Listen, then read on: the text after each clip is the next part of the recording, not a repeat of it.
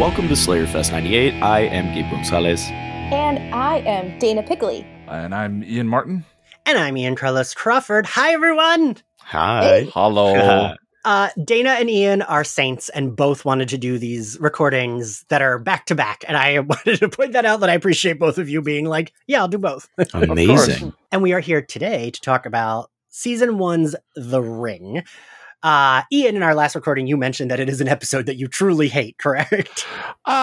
Having watched it again today, I don't know about hate. There's worse stuff this season, but boy, is it a big mess. Big mess. Mm-hmm. Yeah, I was watching it today, and I feel like with some of these episodes, because, and like Ian, especially, I know you've gone through this because you've been going through them in a podcasty way where you have to analyze them. I don't know if I'm just giving them more room because it's like, well, it's 1,000th time I've seen it. I think of it as worse in my head. I still like the Angel, Cordelia, Wesley stuff. But yeah, I was like, this is fine. I mean, it feels, Philip Ellis mentioned in our recording yesterday for The Prodigal that it looks Star Trek, and it really does. Like, it looks like a Star Trek Next Generation episode. Oh, yeah, funny you should mention that, but I'll get into that. Some thoughts on that in a minute. But Gabe, what did you feel about this episode? Yeah, I wasn't vibing on it. It was like giving Gladiator meets that prison series with Wentworth Miller. It is like one of those episodes where I am far more entertained by the B plot than I am the A plot. Yeah, I just wish we could scrub it. And it felt really long. Like, it felt like it was like an idea for a feature film. A Star Trek episode is absolutely a way to situate it in my head in terms of the prosthetics and the appearance of the demons, but also just like the storyline. It was really odd. I had a great time with Cordelia this episode, as I always do. But otherwise, I wasn't vibing. It was not for me. Not a cute little capsule episode.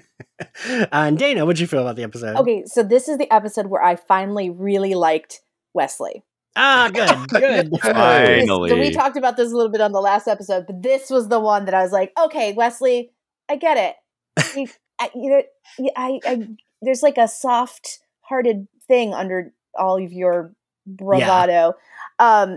I really loved Cordelia and Wesley's part in it. That was my favorite part. But it really, to me, it was like very Monster of the Weeky. Like, what's Angel's trauma this week? What are we going to put Angel through today? You're right. It really is like, we're giving him just a cute little new trauma to add to this collection of traumas. Yeah, so this episode is about, Angel gets captured and fights in this ring. But Gabe, I think you pointed it out perfectly that the B plot is way more interesting and way more fun. And I almost wish it had at least gotten somewhat more, like, anywhere near as much time as the A plot had gotten, right? Totally. I mean, when we started off with the demon database, I was like, wait, this is really fun. I love the little bit of world building they do throughout this series. Yeah. So anytime I get a peek into kind of the resources they're using, like the modern technology that's cropped up surrounding demons and these more mystical or weird fantastical things, I'm very interested in that. And then we got this grounded, dramatic, weird prison parallel the entire time. And it was just it was such a slog. And God bless Angel, but he has a limited emotional range. It's built into the character. You know what I'm saying? And just this sort of proud savior complex moment was a little much for me. But I truly just love the bond moments we get with Wesley. I think I'd agree with Dana on this. He was a lot more charming this episode than he had been before, and seeing him and Cordelia play off of each other was a really fun dynamic after not really enjoying the initial trio they had at the beginning of season 1. So yeah, I mean, and Ian, I'm curious what you think about this since you've already reviewed all of this. I was like, wait, is this the first episode Wesley is good at this stuff? Right? No. I mean, it's interesting tracking Wesley's arc because he's on Buffy, he's supposed to be pratfally terrible, but there are hints of competency that start to sneak in during Angel, and you start to realize he's actually good at what he does. His main problem is his sense of self and his feelings about his father and all of that, which I can't remember if I've got you under my skin, is if we've watched that one already, or if it's that's before these. Yeah. So that's the first bit that has to do with his father. To me, the when he rolls in on the motorcycle, the demons are genuinely scared of him in this, which suggests competency. But in expecting, he nails that gunshot to shoot the canister over the demon. He's kind of like the Punisher with no self-esteem. Like if they definitely play on comic book tropes with both of these shows. I mean, Buffy is Peter Parker through and through, but Wesley's main issue is himself, and as the more he gets out of his own way as the show goes on, the more we see how he's actually really good at what he does. That's fair. I guess I keep thinking. So She, a few episodes ago, which I think is. We'll see when I finish the series, but it's like maybe the worst episode of the series. Oh, God. Is this the beer bad of She? I would say so. Yes, I Beer Bad is like way better than She. Like, I mean, Beer Bad has foamy. Yes. She has nothing. Nothing.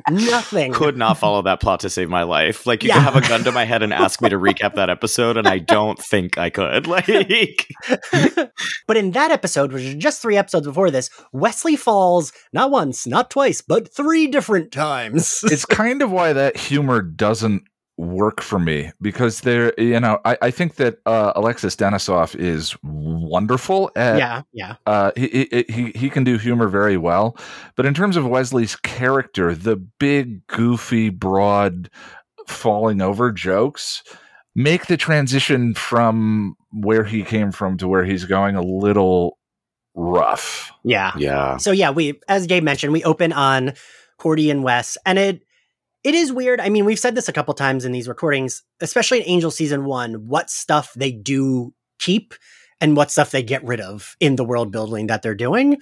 And the Demons database is, they use that for the rest of the series. I affectionately call it gurgling. Gurgle. Yes. I love that. So even like a lot of the Angel figures come with little laptops that have like that on the screen, the demons site. So I just always think of that as like an Angel thing. And like, and then we also get Lila, who becomes, a little spoiler for Dana, she becomes a very important character in this universe. I looked ahead. I know. Okay. I never know what like you and Zach and like, because Gabe, you have watched it once, right? I have unfortunately gotten to the later seasons at this point in my watch, because as I mentioned, you were the reason I picked it up again, and I had never seen much beyond season 1, a few episodes in season 1. So it kind of picks up in 2 and 3, and then some weird shit starts going down, and now I don't. Is a brick wall. It is truly. I wish I was in the coma Cordelia was in. Like, wow, yeah. Well, yeah, it's funny because it's you two and Zach who like kind of know, but like because he's seen me talk about it. Zach was even like, wait a minute, Cordelia and Angel don't spend a season as a couple? And I was like, oh, no, they don't. Like, he thought, like, that's how it ends with, like, them as a couple. And I was like, ooh, I have bad news for you. But yeah, so this episode, we get that. We get them bickering. And the thing that does track here is, since Wesley has come back, he has been consistently underestimating Cordelia. Mm-hmm. So I do kind of like that in this episode, like, he does have to work with her, and he gets to see, which we all know, that she's actually pretty fucking smart and good at this shit. And I'm glad they don't undercut her moments, because sometimes they'll give her a moment and then undercut it, but they don't here. It's just like, yeah, she has the thing to unlock this. Yeah, she's the one to push the guy over. Like, she's the one that has the good undercover plan. Like, I like that she gets to do that. Their chemistry is so good. I wrote down, it feels like ages since the world's worst kiss in the library. Yes. Like, at this point, it's that scene is almost unfathomable. Yeah. Given how good they are together and how much chemistry they have and how well they play off each other. I mean, it feels immersively purely platonic. Yeah. But it's so good and so present. Yeah. Dana, what do you think about their chemistry since you're more new to all of this? Yeah, I see it better in this episode. it's this like serious silliness that Cordelia has. Mm-hmm. Because she's ridiculously funny. Like, I laugh out loud at some of the things she says, but she's not trying to be funny, and that's what I like so much about her. And I think that works really well based off of like Wesley's over seriousness as well. Mm-hmm. I think they're good foils for each other. Yeah, I think they are. They really are, because Charisma just has a very good line delivery when she's delivering any lines, and like she has good chemistry with everyone she shares a scene with. So I really like that we get this. I like that also Angel comes in on them bickering. Like, the thing that really pisses Cordelia off is that he dares to say she would wear a push-up bra, which I love. And I like that he's like not really pressed. He's just like, oh, children, they're fighting. Oh, we have a client. Everyone relax. And then they do. I did want to like, so Gabe, you mentioned the weird that this client is all like a farce. Feels like a lot of work for them to be doing just to capture him, right? Yeah, they dedicate a lot of scenes to this like sort of misdirect when Angel's tracking it down. I will say also very quickly about this scene, our opener, Cordelia's dating idea would make a great app. Like, if this show were happening now, I feel like that would absolutely be something that exists. I couldn't stop thinking about it. Wait, remind me what she says. I don't remember. She says something about making a dating app for demons. Like, she loves the idea of like a dating site for demons. And I was like, I want to see that. I just want to see that. That's all. Just her working at a tech startup, making that happen would be great. But yeah, this misdirect was weird. And then I don't know, it was just like, it felt a little too stereotypical. As like the guy's bruised, like the fingers in the box. And he's like, but they weren't human. And you're like, oh. And I thought it was going to be some like weird demon mafia or something like that. But yeah, we get like a lot of time spent on this misdirect.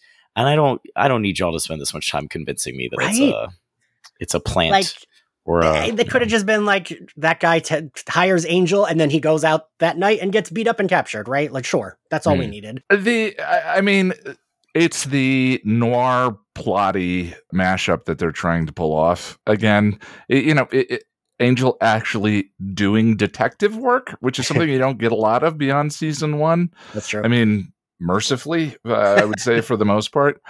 Yeah, this one just feels like pick a lane with the genre. Firefly, they're all mashups. There's right, the space western, and then Buffy's the high school horror tropes. But this is like, it goes from noir to fantasy to Spartacus gladiator stuff. And it just is, it feels like it was put together by 4 different writers at once, which I know happened quite a bit. Someone got the main line that week, but the script got passed around and several different scenes were written in different ways. The bit in the prison is very self-serious, except when Angel wakes up. And then you get that noiry, like, that blustery, like, wow, I asked for a room with a view,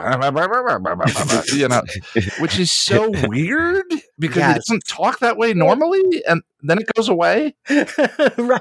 Yeah, that was specifically is very weird. They only like, I feel like in season 1, there's like random episodes where they do this, and like, I don't know why, because that's not Angel. Like, the Buffyverse has the quips, but like Angel's never the quippy guy. Yeah, I mean, I don't know how it worked with Angel, but a lot of the Mutant Enemy writers talk about how with Buffy, Joss touched every script and rewrote certain scenes. And a lot of times, if you loved a joke in an episode, it tended to be something that he wrote.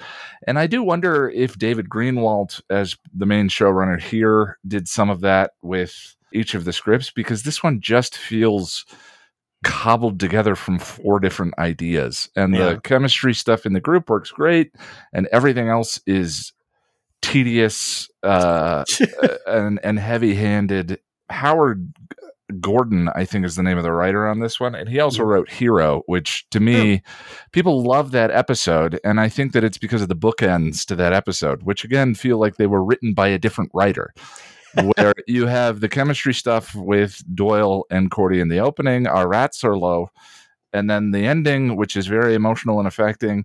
But whenever people talk about how much they love that episode, I'm like, yeah, but Nazi racial purity demons and Holocaust imagery, like, you know, I love the bookends to that, and that feels the same way here, where it's just kind of this bizarre mix of tones that never really comes together. So, Dana and Gabe, you're both newer to Angel. Like, what do you feel about that, Dana? I'm curious, as like you, I know you're a huge Buffy fan, so I'm curious how you felt this season. You know, the episodes pull me in and out. That's my problem. I think is that I was really with Buffy. I was all in, and even when there were flaws, like I could like look past them. But there's something about Angel that like one episode I'm like, okay, I'm in, and then next episode I'm like, ah.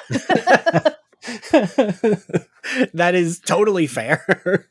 I totally agree. I feel like season 1 is like, it can't decide its tone yet. And I think it succeeds most in the episodes where it finds levity and like lets their actors do like fun dialogue work. And I think the episodes that succeed the least, or like maybe outright bad, are again these ones with like heavy-handed imagery that are supposed to, you know, conjure feelings of social commentary. And this just isn't a show that has the range to do something like that in a thoughtful way.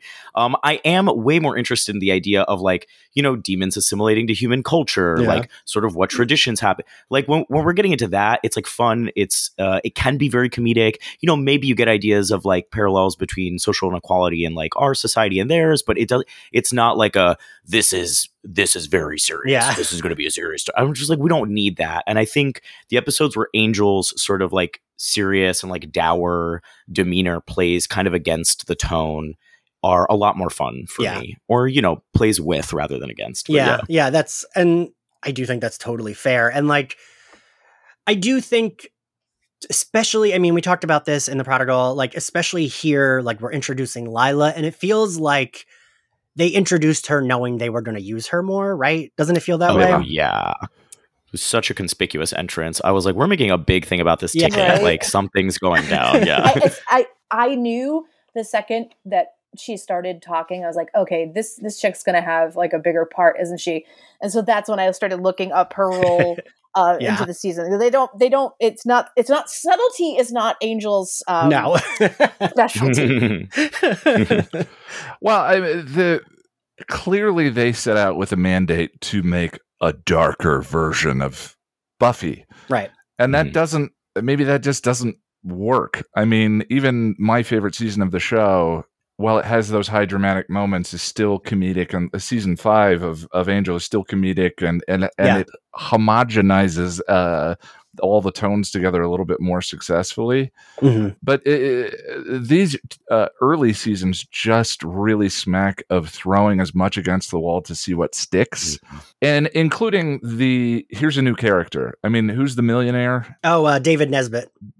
He appears for a couple of episodes and goes away. Kate, I mean, spoiler, Dana, I'm sorry, but Kate departs early in season 2. There's a number of characters that you think are going to be around for a little while and then kind of go away because the tone of the show shifts from episodic detective case of the week to, oh, we're really good at chemistry. Why don't we just tell archy stories about these characters and their struggles rather than, you know, all of this plotty external stuff. Yeah, and it feels like they're kind of assembling. It almost feels like, because I mean, we get Gunn in a few episodes, we get the Faith episode soon. We just met Lila, and now she's going to be in a couple episodes. Lindsay comes back. It does feel like they're like, yeah, let's get an ensemble cast, like even if it's just reoccurring people. Yeah. And what's wild is I know that J. August Richards, I interviewed him for the podcast after he had come out. And he said, I didn't realize he was hired as a diversity hire. They had a mandate that all the shows needed to have at least one black character. And he said that's why he got hired. That they then wrote Gunn into the show and they hired him because there was some mandate at the WB. And it's wild to think that so far into season 1, they were like, oh, now we have to add one character of color. But then they did, and they did a good job, which is weird. Right. I mean, he's one of the best additions to the cast. Also, I'm like, y'all are in Los Angeles. First of all, how does Angel run a small business without knowing how to speak a little Spanish? And how are there no people of color in your cast? It's just it's wild to me. The amount of white blonde people at parties. I'm like, I guess you're exclusively in Beverly Hills. I don't know what to tell you. What's going on? we get a lot of the detective work shit. Even the Howler demon. I'm sure that's what they wrote into the script. Detective work shit. Ridiculous. Like that felt especially stupid. When he lights the flame with the bill. Yeah, like, I also wrote down season 1 seems to be the season of generic lantern jawed douchebags. yeah, it really does. There you go. Like Yeah. just Like generic C-level gangsters. just generic. Who the entire population of the Lonely Hearts bar early on. Half of Wolfram and Hart, just people who could hammer a nail into a board with their jaw, and I don't want to watch on screen. That is fair. So we meet that he's like a bookie, right? Is the guy Yeah. with he's a bookie. Angel pays him, and like again, this is a lot of work for something that like they could have done this in that alley. Like right there, those guards could have been in that alley. Why did they like? And he beat up a lot of people. Like I don't know. God, and the wheatgrass joke. I just remember I wrote in all caps wheatgrass joke and then sad face. It was just cut all of Gabe, it. do you want to please. say what the joke was? It was just something like he's like it's something like wheatgrass, like you ought to try it, it's good for the digestion. And I was like, what it's delivered like it's supposed to. I can't even. I've wiped it from my brain already. That's all I know. Wheatgrass joke, sad face. That's the general sentiment. You're right. It's the delivery that makes it even wilder because it's like, wait, he just like straight face. There was no beat. Like, is that not a joke? Is it? It sounded like the Angel line was delivered in ADR too. It's like he had to improv several. You jokes. really brought David into a booth to record that? Oh man! So he goes to the ring. Every time I'm like, I just call it the ring. He goes there. He sees what's going on. We meet Lila. She looks great. It is a good intro for a character. It's weird, but they make her presence. Like she has a presence, right? Her presence is my presence. Hey, she does make a sexy entrance. He sees the guy he's been looking for. He goes to him. He learns it's all been a trap. He gets captured and becomes one of the like enslaved demons in this like fighting ring. Okay, can I pose a question for all of you? This is the one big like emotional stretch that like confused me in the show is that like he's walking around this ring, right? And he looks horrified, like absolutely horrified. But I cannot count the amount of demons he's just like, right? Just like absolutely slaughtered. Yeah, the number one problem right? with the episode is like you and your ex have both like spent seasons just not even looking at this dude being like, what did you do? Why are you being forced to be someone's like, no, they just like behead them or stake them. And suddenly he's walking around this ring like, I really feel for these demons. This okay, is but horrible. that is pointed out at the end of the episode. It is. Right, yes. But does that make up for the total lack of dramatic stakes during the episode? I feel I agree with you. Like that's a good line. The ending, like, oh, didn't we? That's a great comedic beat at the end of the episode. But it doesn't, for me, make up for the entire time of just like, demons have been treated as a plague the entire time. Am I supposed to be upset because Ebola is fighting cancer in the middle of the ring? Like, who cares? Jeez. Why do I care about this? That is a very good point. I mean, I feel like we're supposed to be like, I don't like some of them are good, some of them because like there's like the demon with the tongue, right? Who like is posed as the bully bad guy, but in the end he does help everyone escape.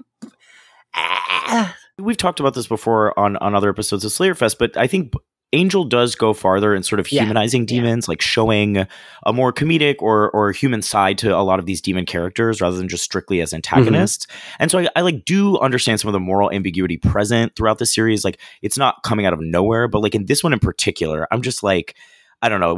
It did feel a little out of the blue. Yeah. We quickly learn all of the like rules or whatever Right? It's like the first rule about Demon Fight Club is everyone apparently talks about Demon Fight Club. Yeah. So we learn that they have these cuffs that if they cross the red line, they get like disintegrated, which I didn't quite understand later for how Angel's arm doesn't like. He just like quickly pulls it. I don't know. It feels like these people immediately when they cross that line turn to dust. We kind of set up the dynamic of the demons, but it doesn't matter. I don't even know any of their names. So before that, we do get a scene, I guess, I wanted to mention, because I do like Cordy and Wes we keep cutting to them, right? And one of the cuts is, she's like, ugh, there's always slimes. He's talking about the demon. Did she say claw or hands? And she's like, he said claw like hands. And I thought that was like, I like them watching them do the research. I don't know. Putting it all into the demons. Yeah. It's so ridiculous. And I love that they're pre-written in categories on the site. It's like hands, smell. I'm just like, love that. Love that. That does feel very advanced for a website back then, right? For a website in what, like the year 2000, I think is 2000, yeah. Yeah. So, God, it's really fun listening to you try and summarize these episodes. I know. And then fighting, and then I don't know. And then Cordelia making a joke about a Porsche and hair plugs, and then we're back to fighting. Yeah. Angel's trying to get the other demons to rebel against their captors, but some of the demons are very close to their 21 kills, which means that they'll get out. And the others are just like, what? We can't. There's no way out of here. Forget this. We're demons. We're not friends. You've probably killed all of my cousins. Angel, like yourself. And so basically nobody wants to work with Angel in his quest for unity. Yes, thank you for accurately summarizing, Dana. A lot more articulate than that. This is why Dana is a professional. God bless. And I'm clobbering together this podcast with like super glue. So yeah, we get a little bit more of, we see Wes and Cordy are in panic mode because Angel has not come home, right? We get the tiny bit of linking it to the episode before this, because they say they called Cop Lady and that she didn't seem to care. Yeah, she was like, fuck you and fuck Angel, and she hung up on them. Yeah. So Cordelia's worried, right? And so she's like, Wesley, we gotta look for him. And Wesley's like, oh, it's just one night. And Cordy's like, no, this is serious. So they go off looking for him, and they run into these guys, and they see. hold on, I got it. And Wesley gets on his like big bad guy, like where's Angel? And they're like, give me some money, right? And Wesley whips out his like little baby mini crossbow, and shoots the guy in the hand. And he's like, again, where's Angel? So then they get a little bit more of an idea of like what Angel's really gotten stuck into. Yeah.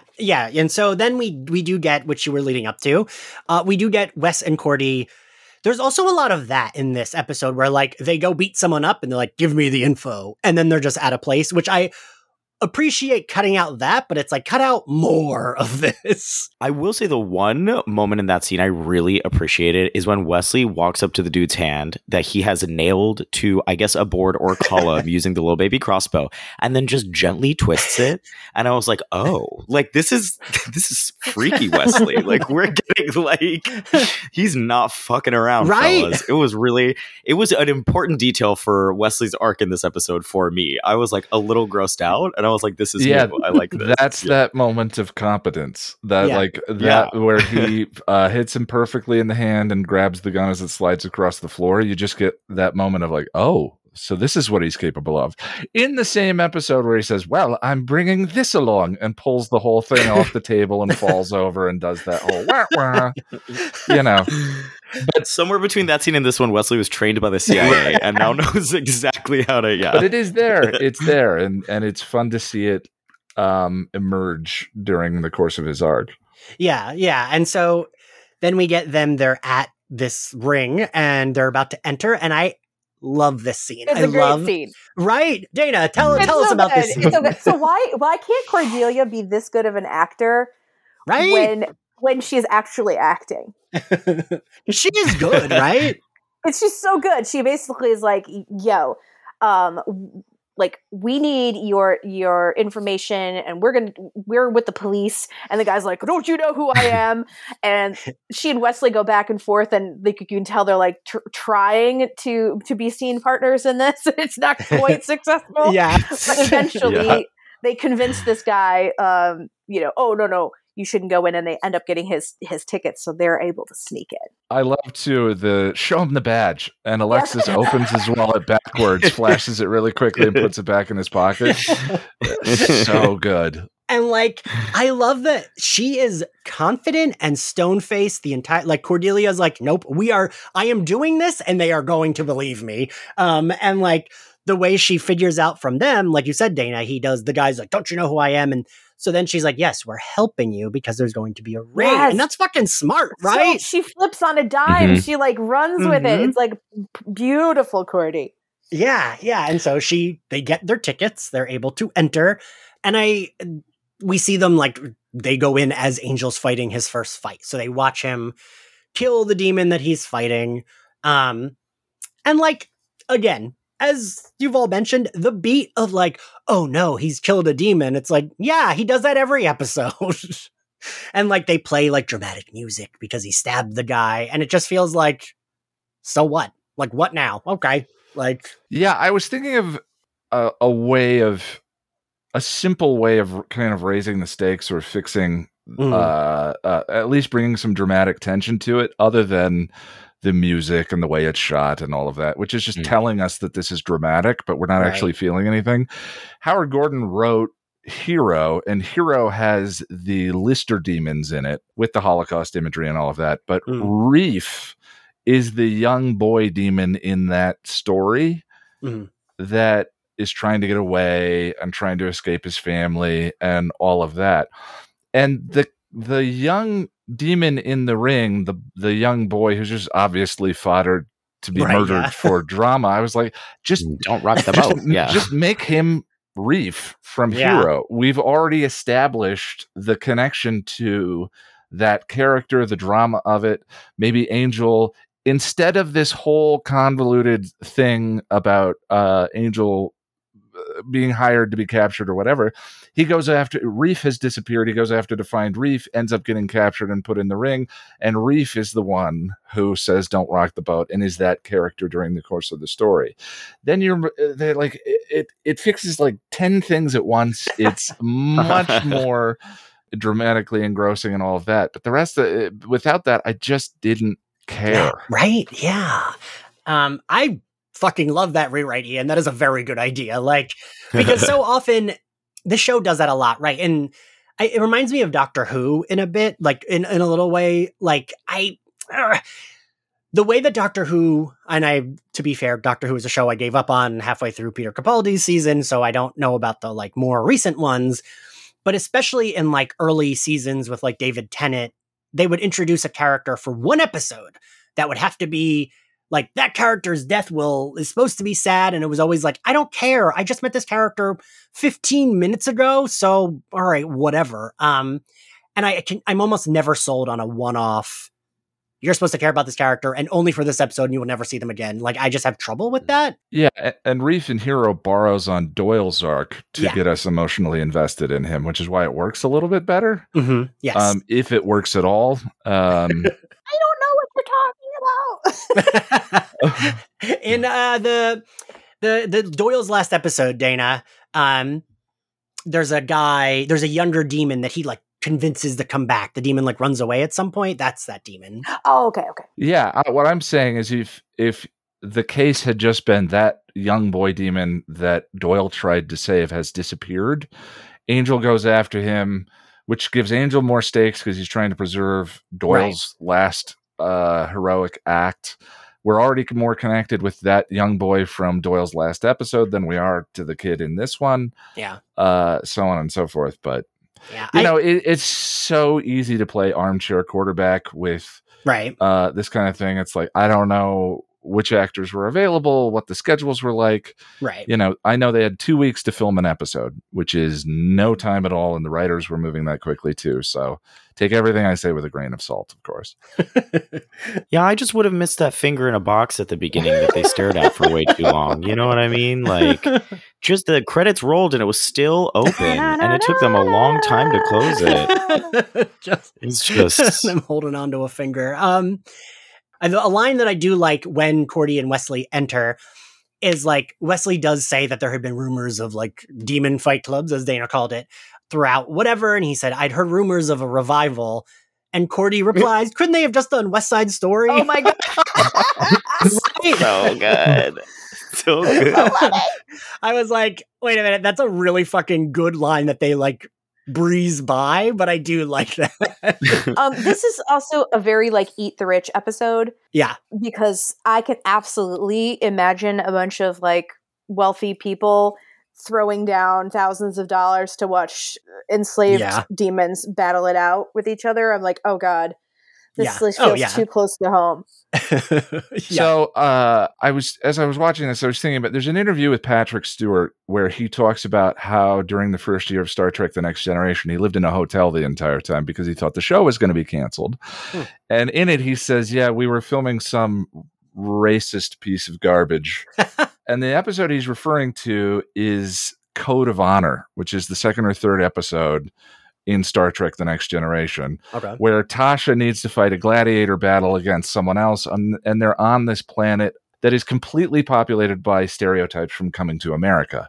Oh, geez. It was the late 80s, but boy, has that not aged well. But the one of the common readings of Star Trek that I've heard is that, yes, it's supposed to be a utopia, but all of the aliens are racially coded. Yeah. So I'm not going to break down the stereotypes for you, but if you look at the Ferengi and if you look at the Klingons and if you look at the Vulcans, they all sort of conform to commonly held Western racial stereotypes. In this one, well, I thinking about this today, I realized that's one of the things that makes me kind of uncomfortable with this episode is I feel like the demons are very racially coded in this. Yeah. And from that perspective, it turns this whole gladiator story into a white savior story where Angel literally sacrifices himself and is willing to be murdered to save everyone else, and then all of the demons rise up thanks to Angel and save themselves and so forth. It's Fern Gully, it's Avatar, it's Dances with Wolves. Done in weekly fantasy, and it just is that that's just one of those storytelling tropes that needs to die. It is so tired. And I say all of that acknowledging that I don't think any of that was done. I normally assume that that was not done deliberately. I've talked with some of the writers on the shows, and this is just layered into the culture at the time, and you just kind of wander into it by accident. And then in hindsight, I think Tim Minear said, with a lot of that stuff we wrote just doesn't work anymore. And I was like, oh, okay. Of course. Well, it's also like writers at that writer's room at that time were dominated by like predominantly white male perspectives as well, right? So it's like, y'all are stumbling into it, but you're stumbling into it because the crew cannot see it, right? You're just like driving blind. And so there are so many moments this season where I'm like, we're in LA and this is coded as like a Chicano man, but like he's a demon who's about to get stabbed, but like he's wearing a bandana and some cholo shit. It's just like so fucked up sometimes. I'm like, come on, baby, just like cast a human one. Like let them not die. Like yes. Another easy thing, make these characters all human beings that have been captured, or make it, you could go back to Christians to the Lions, so make one a demon and then one humans that have been captured off the street or something, if you want to play with these kind of historical ideas. But this particular form is uniquely devoid of any substance to me. Yeah, especially so. Yes, speaking of the savior stuff, so we quickly get the quote unquote fake, the missing brother that wasn't missing, who is like seems to be one of the like wranglers of these enslaved demons. Angel, I have no idea how this works. He pulls his arm over the red line. Just a little electrocution happens. He pulls the guy in. He's like, I'm going to kill him. The fake client that had hired him just comes in and shoots his brother. And it doesn't even... that scene did nothing, right? It's like, okay, again, like... And it's supposed to be a big, like, oh no, this man killed his brother. But these are like men who keep slaves. So I'm not like... You know, right? Again, like, no stakes. The moral compass is nowhere. Yeah, it's like spinning around real fast. So then they electrocute him, and Gabe, where does he wake up? Oh my gosh, wait, where are we at this point? Hold on, now I've got to find my outline. Jesus, which time? Because he gets electrocuted so often. He wakes up in an office? Oh, he wakes up with Miss Lila, who's about to dish she's about to dish the tea. And I would love to talk, once we get through this scene, I would love to talk about her, because I'm very much confused about Wolfram and Hart's intentions with Angel throughout the season. It's a very will they, won't they. It's a very fuck, marry, kill. Which one are we doing this week? So this is interesting to me. But yes, we are in an office with Lila. The answer to that question is yes. I know, right? Yeah, it's yes. It's all of the above in every way. Dana, knowing that she comes back into it, what did you think of this scene? I mean, it didn't surprise me that she ended up having a larger role in this. And then I have to give Angel kudos here. He was like, you know what? These guys suck, but there is no way in hell I'm going to be under the thumb of Wolfram and Hart. And he's like, no thanks. And he's like, send me back to the ring. Yeah. You are right, Dana. Like, it is no surprise, right? Because her acting is like leaps and bounds already better than like any throwaway lawyer they've had in. Yeah, and she's a brunette, so Angel has to connect on a deeper level with brunettes. Right. If she was a blonde, she'd be a love interest for 2 episodes, and then he'd murder her father. It'd be great. Yeah. Jesus Christ. Yeah, Ian, what do you think about this scene? It takes me a while. I know Lila's a fan favorite, but it takes me a little while to warm up to her and the sort of the plight. I don't know why. I guess it's something that I've not. But the thing is, like, any returning big bads for us to attach to, especially at this point, is a wonderful addition. You know, the more we get of Lindsay, the more we get of Lila. I think in season 2 is when I start to warm up to Lila, when they're playing off of each other. Lindsay and Lila are playing off of each other. It's a lot of fun. But at this point, it could be the episode itself is just so lukewarm for me that, I was no more in. The other thing too is Angel just lacks any pragmatism whatsoever, right? Like, you're out. You're going to give the speech I was about to give. Yes. You know where the ring is. Thank you. Go back and find your team and go shut those guys down. You don't need to noble sacrifice yourself to go back into they may not even know where you are. Lie to her, take the deal. Yes, and then right. Absolutely. Come on. It's so silly. It's just so silly. That my notes say this is so fucking stupid because there's not a world if he is not going to abide by this like Demon Fight Club contract where he's like, well, I'm not going to kill. Why does he have to abide by some arbitrary Wolfram and Hart contract that he's had nothing to? He didn't sign shit, right? Like, I just feel like saying take me back to the Demon Fight Club is so fucking stupid because just lie to her. Just be like, all right, cool. Yeah, we'll work together. Haha, JK, I'm never working with you. Yeah, it's a part of the Spartacus trope genre they're doing, and it just doesn't fit in this particular storyline. You know, it's just a messy, messy script. Yeah. It's like so noble, it circles back to fucking stupid. Yes. I'm also like, they introduce Wolfram and Hart and then like selectively reference them throughout episodes. I'm like, this episode is already so crowded. Yeah. This is we're gonna pick up one of the larger season arcs and be like, actually, here's a little bit about them. I was just like, this is too much. We're crammed in. Like, I can't anymore. And it's also just very confusing. They're like offering deals with him, but like then they maybe like want to capture him, then they maybe want him dead. I'm just like, what do you want? And I'm not even sure they know. They're just supposed to be like shady LA lawyers who are kind of demonic. And that's all I feel like at this point in watching the season, that's all I felt I had gotten. And, to be fair, I think a lot of things are clarified, maybe, or like retconned and then changed. But it is, it just made the episode more convoluted for me. And I do love Lila. I think some of her later moments are confusing for me in terms of like what she would do. But at this point, I was very interested. I just felt like this wasn't an episode for me to like figure out why or how yet. Yeah, yes. And I think that Lila definitely shines starting in season 2. Yeah, and the Lila that I particularly love, without spoiling anything, I believe is in season 4.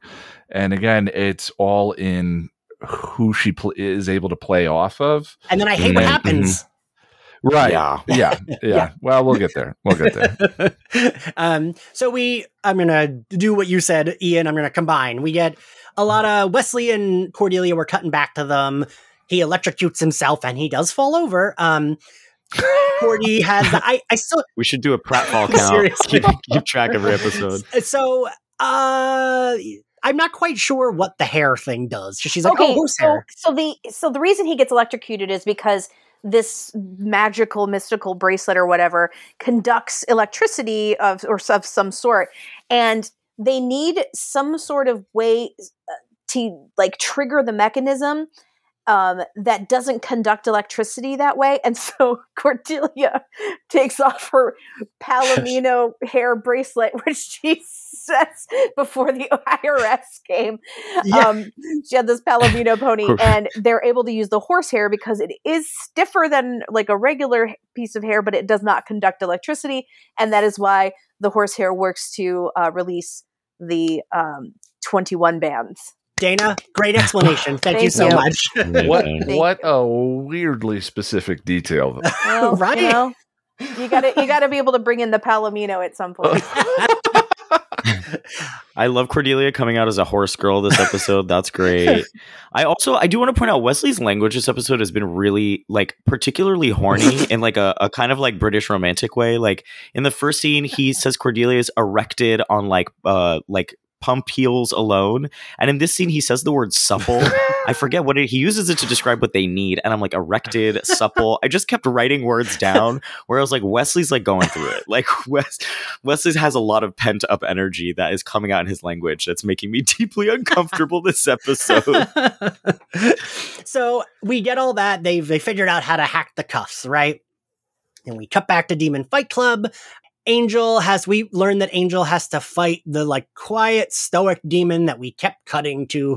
Surprise. So even his design, there is I was obsessed with Star Trek as a kid, right? But as an adult, every time I try to revisit, especially Next Generation, I'm like, ooh, this is a chore. So I haven't revisited Star Trek, but there is a very specific character that I can picture who wears like a greenish beige outfit and has a sash. He looked just like this demon. But he looked like a pig version, but he still had the weird dinosaur, like, shell spike things. I don't know. But there's a demon, alien in Star Trek who does look like this demon. Doesn't fucking matter. This guy, like, what? He just says, like, I'll kill you quick. And that's the only line we had heard him say previously. Cordy and Wes get back into Demon Fight Club. And Dana, what does Cordelia do to get them in? She's like, oh my God, I totally got lost on my way to the bathroom. Yeah. Which is absolutely something I would do if I was in that position. So Wesley sneaks in, and due to Cordelia's adorable ineptitude, which is actually cunning cleverness, the thing I love is that Cordelia is very good at using that, right? She is very good at being like, oh, haha, I'm so dumb. But really, she's fucking smart because she knows that that'll like get whatever man she's trying to create a diversion with to like completely be like, what do you need, sweetheart? It's like Jennifer Garner in Alias. It's Kaylee Cuoco in The Flight Attendant. It's just giving me like range. Actresses with range lost on the way to the bathroom. It is the favorite excuse. And I absolutely love it. I do. I really do. Wesley then finds the demon with the long tongue. And we go back to that weird thing where he's like, also, I was like, Wesley, why are you putting your arm inside? Like, that feels right. Wesley. Maybe maybe it's that he is too naive. Maybe that's it.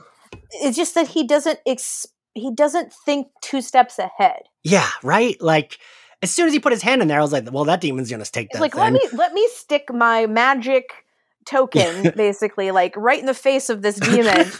The most important thing for the episode. That he took it. Yeah. The demon uses his tongue to take the key. Wesley meets up with Cordelia and he tells her that he lost the key, which is another weird, that's another thing in this episode where it's like, we spent so much time on that. And then it gets like stolen from him and he's too dumb to use it correctly. But it does help because then that demon unlocks his chain. We see Angel about to kill the stoic demon. He does not. Then that demon's about to kill him, but he does not. And the big boss is like, all right, kill them both. Cordy and Wesley have spotted him. You know, they throw those like pointed, then they start to like, they go to kill them. Wesley takes out a gun. He is beat up and the boss takes the gun. And then Cordelia, what does she do, Gabe?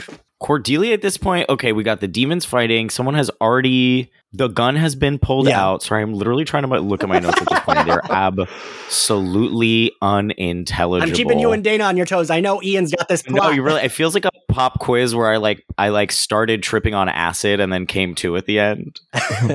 She pushes him in? Who is she pushing? The bad guy, the big bad guy. The bad guy. The one who shot his brother. Thank you. Okay, this is where we are. Sorry, I was still thinking about the speech Angel gave to Trepkos earlier, which I think like goes back to Ian's point. But yes, okay, we're here. Wesley's pulled out the gun. The man who shot his brother has been pulled in, and surprise, surprise, right. The demons who have stormed the arena are about to do something. Ian, what did they do? The tables have turned, Ian Carlos. So then they put one of the cuffs on him and immediately throw him across the red line, and he disintegrates. So they all escape, and even this ending feels like, oh, we're done? Like, normally these episodes, like, wrap up with, like, the next day or that night they're at Angel Investigations, but then we just, they're leaving, and... Yeah, the South Park thing they always used to satirize, like, well, what have we learned? I learned today that, I shouldn't be wearing the ring because I have to earn my redemption. This one's like, hey, didn't we just set a bunch of demons free? It's over! Oh, shit, we're going to end up killing most of those guys later this month. Hey, look at that in front of us next season. Yeah. Well, also, like, it almost feels like it should have played the Curb Your Enthusiasm theme. Yeah, literally, actually. Yeah, and then that's it. The episode is over. Yeah, the thing he says to Trepkos, I wrote it down. Is this how you want to pay for your freedom? With 21 bodies, you'll always be their slave. Which is... It's just this white dude explaining to a man the conditions of his slavery. Like, I'm just... Yeah, it doesn't work for multiple reasons. There's that one. The other one is, he's a demon. It reminds me of Orlando Bloom and Johnny Depp fighting in Pirates of the Caribbean. And Orlando Bloom's like, you cheated. And Johnny Depp goes, pirate? Yeah, like, it's just like... and I feel like Trepkos should have been like, and how many demons have you killed, Angel? Like, my friend Trepkos is a man of few words. Okay. Yes. He doesn't waste his breath on foolishness. Also, a good point. He does not. I want a spinoff called My Pal Trepkos. Just him walking around LA, man, a few words, really charming. Him and Dana, a buddy comedy. Yes, fully. All right, we're at the end here. Favorite outfit? I know this is what the one is rough for this episode. Gabe. Oh God, favorite outfit. This is really, this is kind of tough. Yeah. I want to say Wesley's little trench coat thing where he shoots the man. Is he wearing that little trench coat at that point? He's wearing his like beige linen suit. Oh, he loves that beige linen. That's what it is. Thank you. He does love it. Because I was seeing khaki in my brain. You're right. It's a beige linen suit. I think that outfit, his little like Los Angeles, Southern California version of James Bond might have been the best menswear of the episode. All right. It's a low bar. Dana? Well, I have to disagree because I think the best menswear of the episode is actually my friend Trepkos, who is wearing a lederhosen outfit. He is. He is wearing lederhosen with like lamb's wool on the inside to protect against his nipples chafing or something. Oh my god. Yeah, striped. Striped pants and vertical striped pants. And later hose and top. Ian. That's the winner. Right. All right. I think so. The first time they go to the ring, when Cordelia does her very confident undercover cop bit, she's wearing like a black dress and has I think it's like a cheetah print, but it's like a light colored cheetah print. I like that outfit, and her hair is done up and it looks cute. Because when she does her hair up sometimes this season, sometimes they do like just pull it back. But this updo is like, I don't know if there's a word for that, where like the pulled back part is also poofy, and I think it looks cute on her. Favorite scene, Ian? It's got to be the badge flashing scene. Yeah, fair. The two of them teaming up. I mean, it's the answer is really any scene with Wes and Cordy in this one, but that's probably the highlight to me. Yeah, fair. Gabe? I'm also going to say that scene. My reason, or like my primary reason, I think, is that it showcases why Cordelia's insight is important and like her background is a unique asset to the group. Like, I don't think anybody else could approach a bunch of like rich LA normies and be like, look, their deference to authority is how we're going to get this done. Like, I know this, you might not. And it just proves why she is an asset, especially in these early seasons. And it's just such a funny scene. It's great. Yeah, Dana? Again, I'm agreeing with Ian and Gabe, but mine is the earlier Cordy and Wes scene where they're going through demons. Really put a lot of thought into that name. I do like that they do that. And she's like, I would just call it Demon Database. I'm going to agree with Ian and Gabe. That is my favorite scene. Gabe, you perfectly articulated, like, she is an asset and we're going to show you that she's an asset. They don't fucking undercut it. I love it. Cordelia is great. What grade do we give this episode, Gabe? I haven't gone below a B all season, but I think I'm going to give this one a C-. Fair. Totally fair. Dana? Yeah, I'm going to give it a C. Ian? Yeah, it's a C. And that's grading on the curve of season 1. Yeah. I'm also I'm also a C, but I'm like parentheses, not in a bad way. Like, I think at least the Cordy and Wes stuff is fun, and I do like them having to have the agency of like kind of solving the case. But it's just the A plot is caca. Like, I mean, I hate to summon up the meme, but I was entertained. Right? Like, if that's the by any basic measure, if there's a binary measure for episodes one way, and I honestly think, it's TV. That's the one obligation it has, is to entertain, and I was entertained. Fair. All right. Well, thank you all for joining me.